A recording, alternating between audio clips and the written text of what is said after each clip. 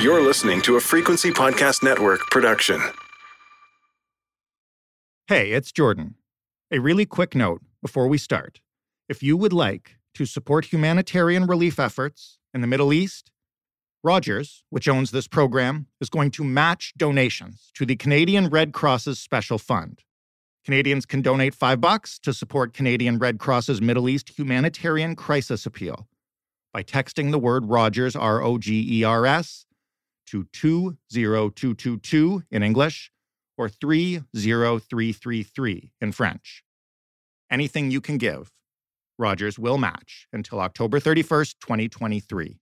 So if you're looking to help some people out who could really use it, this is a good way to do it. Less than 1 year ago, British Columbia began a project that many hoped would destigmatize drug use and save lives.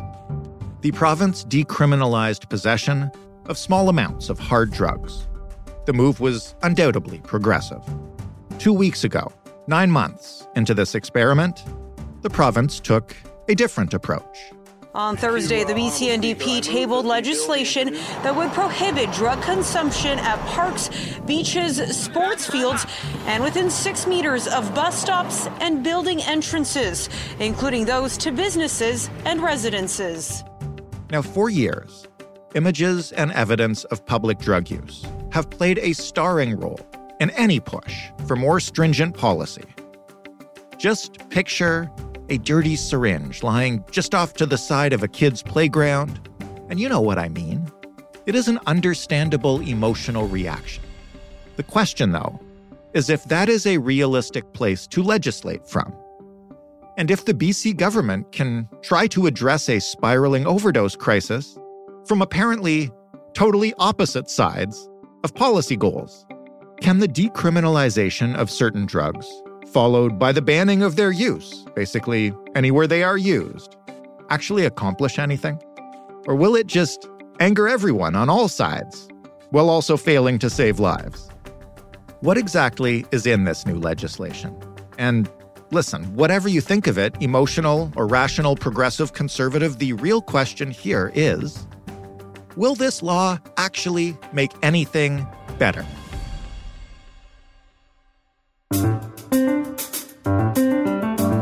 I'm Jordan Heath Rawlings. This is The Big Story. Dr. Lindsay Richardson is an associate professor in sociology at the University of British Columbia and a Canada Research Chair in social inclusion and health equity. And that means we often ask her to help us make sense of drug policy that appears to contradict itself. Lindsay? Indeed. I mean, I think there's a recent development in British Columbia that sends a bit of a mixed message. Okay, well, let's start with what it is before we get into how it'll actually play out. BC is introducing something called the Restricting Public Consumption of Illegal Substances Act. What is it? Well, I think first we should talk a little bit about the context here, just very briefly. Sure. About how in British Columbia, beginning in January 31st of this year, Health Canada granted an exemption under the Controlled Drugs and Substances Act so that adults in British Columbia aren't subject to criminal charges for the personal possession of small amounts of certain illegal drugs. And so this is more broadly known as decriminalization, and it decriminalizes the possession of up to 2.5 grams total of opioids, methamphetamine, cocaine, and MDMA, otherwise known as ecstasy.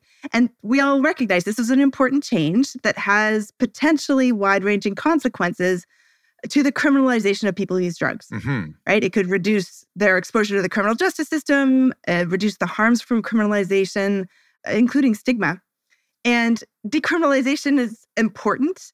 We don't totally know whether it's worked yet or what kinds of impact it has had, but it's important to remember that it doesn't address the toxic drug supply, which is arguably the main driver of the overdose crisis. And it doesn't address other factors that increase the risk of overdose, things like poverty and homelessness. And so there's this common narrative circulating right now that decriminalization has failed because overdose hasn't decreased, but decriminalization isn't designed to address overdose because it doesn't tackle the toxic drug supply. And when we think about decriminalization and this new legislation, you know, decriminalization is one initiative among many that needs to happen to address the overdose crisis. And a lot of those other changes and investments also haven't happened. And this new legislation, the Restricting Public Consumption of Illegal Substances Act, really points to the failure to do those other things that are necessary to address drug-related harm. So what does the act do specifically? So it does four things. It explicitly restricts the consumption of illegal substances in an articulated set of public spaces. It articulates police response to when they find people using illegal substances in those spaces. So they can ask a person who's using drugs to cease that activity or leave the area.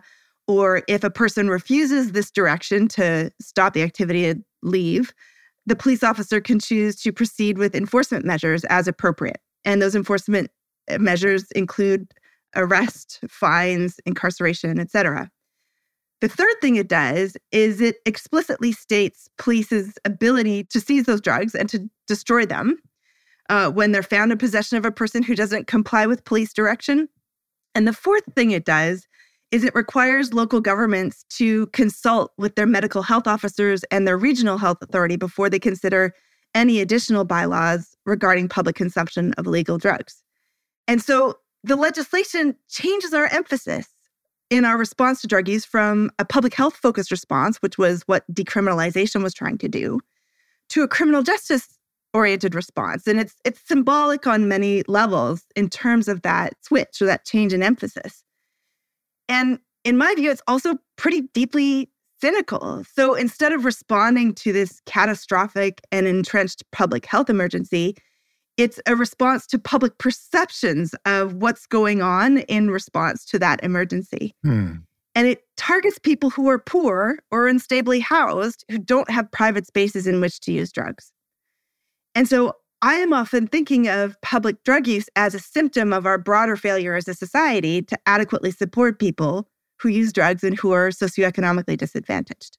Well, that's why I wanted to talk to you and to have you walk me through how this plays out with drug users and how it does or doesn't address the crisis that we're facing. Isn't it already illegal to consume illegal substances in public? Like this, you're not supposed to do this with alcohol or pot either. Right. And I think this is a really important point, that the exemption for decriminalization that was provided by Health Canada allows for the decriminalization of possession, but not use. And so public consumption wasn't a part of decriminalization measures. And what this legislation is essentially doing then is reinforcing and signaling an intention to control and restrict people who use drugs. And importantly, my understanding from the legal opinion that I've read on the topic, I'm not a lawyer, so take that into consideration, but my understanding is that this legislation goes a step further than the criminal law did prior to the decriminalization pilot. I see. So it additionally imposes sanctions under BC's Provincial Offences Act. So before, people in BC couldn't be imprisoned because they defaulted paying a fine. But this legislation allows for a period of incarceration. So someone convicted under this legislation can be subject to a fine of up to $2,000 or 6 months imprisonment or both. That is my understanding. And so not only is it this symbolic reinforcement of how we police and surveil and monitor and control people who use drugs, but it goes further than the law did before decriminalization. How do this act and the decriminalization project in BC work together or not work together? I know you're not saying we've succeeded or failed with decriminalization, but is it an admission by the government that they think they've failed? I don't think it is, right? I think it is too soon to tell, and I think everyone knows that it's too soon to tell whether or not decriminalization worked or not. Well, what might the government be thinking with these two seemingly diametric approaches to the problem? Well, I think it's really important to be clear about what the province is saying about what they want this to do and what we think might actually happen because of this legislation. And so, the official statement from the province says, they want to create clear rules about public drug use and align guidance around public drug use with tobacco, alcohol, and cannabis. Although it's important to recognize that they're different because one set of substances is illegal and one set of substances isn't. Right. And they also talk about it enabling police to redirect people to safer spaces where they can be connected, for example, to healthcare services and treatment. Though I think it's important to recognize that this isn't articulated in the legislation. Police already have the ability to redirect and connect people to services and treatment. They say that it encourages people who use drugs to use safely at local overdose prevention sites, which seems like a noble intent, but there aren't enough overdose prevention sites in enough places to really support people adequately. And they say it's going to help people feel safer in their communities and keep community spaces free of illegal drug use, right? And so there is a narrative in what the province is saying that links this new legislation to public health objectives and about keeping community spaces free. And the actual legislation really is about enforcement of public drug use and police activities related to public drug use and how that's going to play out moving forward. Well, I do want to talk about how non-users in British Columbia might see this legislation, and I think you kind of got at it there. So I'll ask about the reality of it. How prevalent is drug use in public spaces? Do we know? We don't. It really is very difficult to assess scientifically and empirically. We're not going to set up observers in every public space in every park. Sure. And I think it's important to note that people often react really negatively to physical evidence of public drug use, something like a discarded syringe or something like that. And I would reinforce that drug use in public spaces can really be understood as a symptom of our broader policy and support failures. Like the provision of adequate housing, the provision of adequate drug use services. And so often we vilify the symptom and not the cause.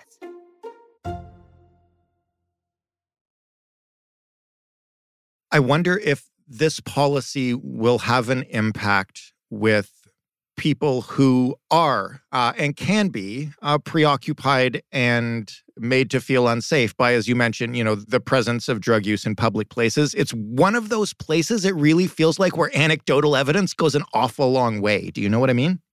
I do know what you mean. Those anecdotes can be very powerful, and nobody wants people to be using drugs or discarding syringes in places where children are playing, for example, or in sports parks, or no one is advocating for that. And so, when we think about people who might be broadly supportive of people who use drugs in terms of access to services and housing, but might not be comfortable with drug use happening in shared public space. Right. It's really important to emphasize that we're not even close to being in the ballpark of adequately resourcing services to meet the needs of people who use drugs. And that it's the same thing with adequate housing, right? I mean, the most recent homelessness count that came out basically at the same time as this legislation was announced reported a dramatic increase in homelessness and an intensification of the need for support services. And so public spaces often represent one of the only places that people have to go. Yeah.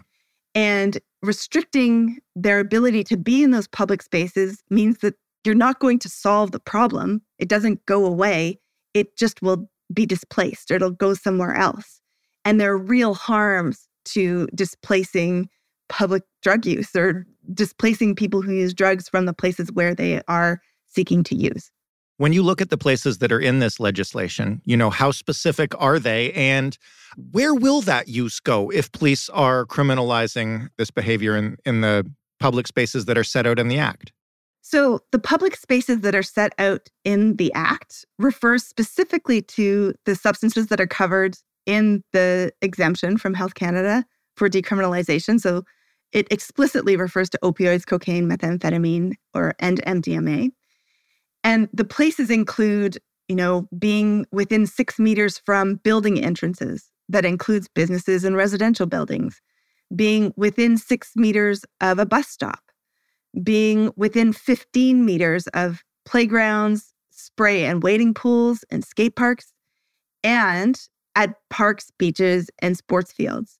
And so you can imagine that it is very difficult to find a place that isn't captured by all of those directives or stipulations. Yeah. So that's the first part. The second part, in terms of thinking about where that drug use will go, in general, legislation of this kind or crackdowns or restrictions on drug use that are in this sort of thread or spirit really result in people trying to hide their drug use in other ways. And so what that means is people will go to more hidden places that might be further away from emergency responders, for example, or being able to be found if you do overdose. So places that are more clandestine. And one of the things that happens when people try to conceal their public drug use is they will use a loan, right? Which we know is a central risk factor for overdose. We know that people will often rush injections. And so, for someone who's using drugs, they might initially try a small amount so they can understand the potency of what they're using so they don't use too much. And when they rush an injection, they don't have the chance to do that. And so that again increases the risk of overdose. They also might not be able to prepare their drugs properly or clean the place that they're injecting in the skin, clean their skin properly. And so that might result in missing a vein or an unsanitary injection that increases the likelihood of an abscess. And so what we can see is when you clamp down on people's ability to use, it pushes them further underground. It results in them rushing their drug use, which has particular harms. And I think it's really easy to say that this is going to result in the disproportionate policing of certain communities, and particularly people with lower incomes or people who don't have secure housing. When you say that this kind of act drives that behavior underground, which makes it more dangerous to the user and simply gets it out of sight, no matter how risky it is, the cynic in me would suggest that's the point. There are many people who think that is the point, who, as long as they don't have to see it, that, drug use sort of doesn't exist, or they prefer not to acknowledge that it exists. So we've been in a public health emergency for so many years now that people have become numb to the fact that it is still going on. But it is still going on. And I think we are more comfortable when we don't have to be confronted by things that make us uncomfortable. But that doesn't mean those things have gone away. And it is our responsibility as a society to find a way to protect people who are disadvantaged and who need supports and need help. And decriminalization was really a step in the right direction, even though the decriminalization exemption was very flawed. We've already talked about that in a previous discussion. Even though it was flawed, it's still important. And this legislation, while it doesn't necessarily do a lot that is new, it seems much more like a political or a symbolic reinforcement of, what people would like to see in public spaces. It's disconnected from what is actually happening in those public spaces and what happens when you police those public spaces in a particular way. Assuming that this government and, frankly, lots of governments in Canada and around the world are not suddenly going to solve the overdose crisis by managing to house everyone and have enough spots in clinics and programs for everyone who needs them. Is there a way to do those things that doesn't involve a massive overhaul to our social safety net? I am not sure that there is. I think there are small gestures. I think, not symbolically over-criminalizing already disadvantaged populations is a good place to start. But I think we really have to reckon with the fact that effectively addressing the crisis isn't simple. There isn't a silver bullet. Decriminalization is not going to solve it, right? And so we really need to reckon with the fact that we need a safe, regulated, accessible drug supply, in my view. We need to address the social and economic drivers of drug-related harm, right? We need to develop a system of care that is accessible and culturally appropriate. And we need to recognize that, pushing people around from place to place doesn't make the emergency go away. And I wish there were small, simple things that could have large, sweeping changes, but I don't think that any small programmatic change is going to solve a problem that policy creates. What happens next? Do we know for sure this act will pass? Has there been any resistance to it, any changes to it proposed? And if not, when will it start being enforced? I think we have every reason to think that this is going to pass.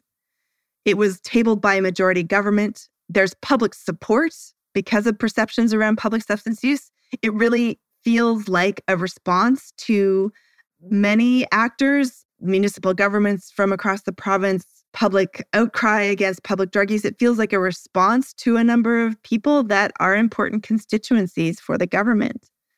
There has been predictable political opposition, also opposition in the community by drug user advocacy groups, by legal advocacy groups, many service providers for people who use drugs who have really rightly pointed out the lack of other services and how these kinds of legislation further harms for most disadvantaged people. And that municipalities that are calling for restrictions on public drug use often block these services in their towns and small cities. And so I think this will pass. And I don't think there's anything that's going to dramatically change the legislation as tabled. And when we think about this in the broader context of decriminalization, we are essentially sort of chipping away at the margins here of what's really needed in order to reduce overdose, to reduce drug-related harm, and to reduce the social and economic drivers of drug-related harm that include public drug use. And until we address these things, we're going to see people using drugs publicly. This was illegal before this legislation. It's illegal after the legislation. I'm not sure that a public statement around public drug use in the form of sort of signaling increased criminal monitoring of public drug use is really going to address the problem. And so until we make those broader changes, we're going to continue to see people dying from the toxic drug supply in the way that we have been. Dr. Richardson, thank you so much for this. I really appreciate you helping us try to figure this out. It is my pleasure to speak with you, and thank you for your attention to the issue. Lindsay Richardson, Canada Research Chair in Social Inclusion and Health Equity, Associate Professor at UBC. That was the big story. For more, including a couple of discussions with Dr. Richardson, one about safe supply, one, as she mentioned, about decriminalization, you can head to thebigstorypodcast.ca. You can also let us know how you feel by writing to us at hello@thebigstorypodcast.ca or by calling us and leaving a voicemail, 416-935-5935. You can follow The Big Story on Twitter if you still use that app. We are at TheBigStoryFPN. And of course, if you want to hear this podcast on your smart speaker or any voice assistant, just ask it to play The Big Story Podcast. Thanks for listening. I'm Jordan Heath Rawlings. We'll talk tomorrow.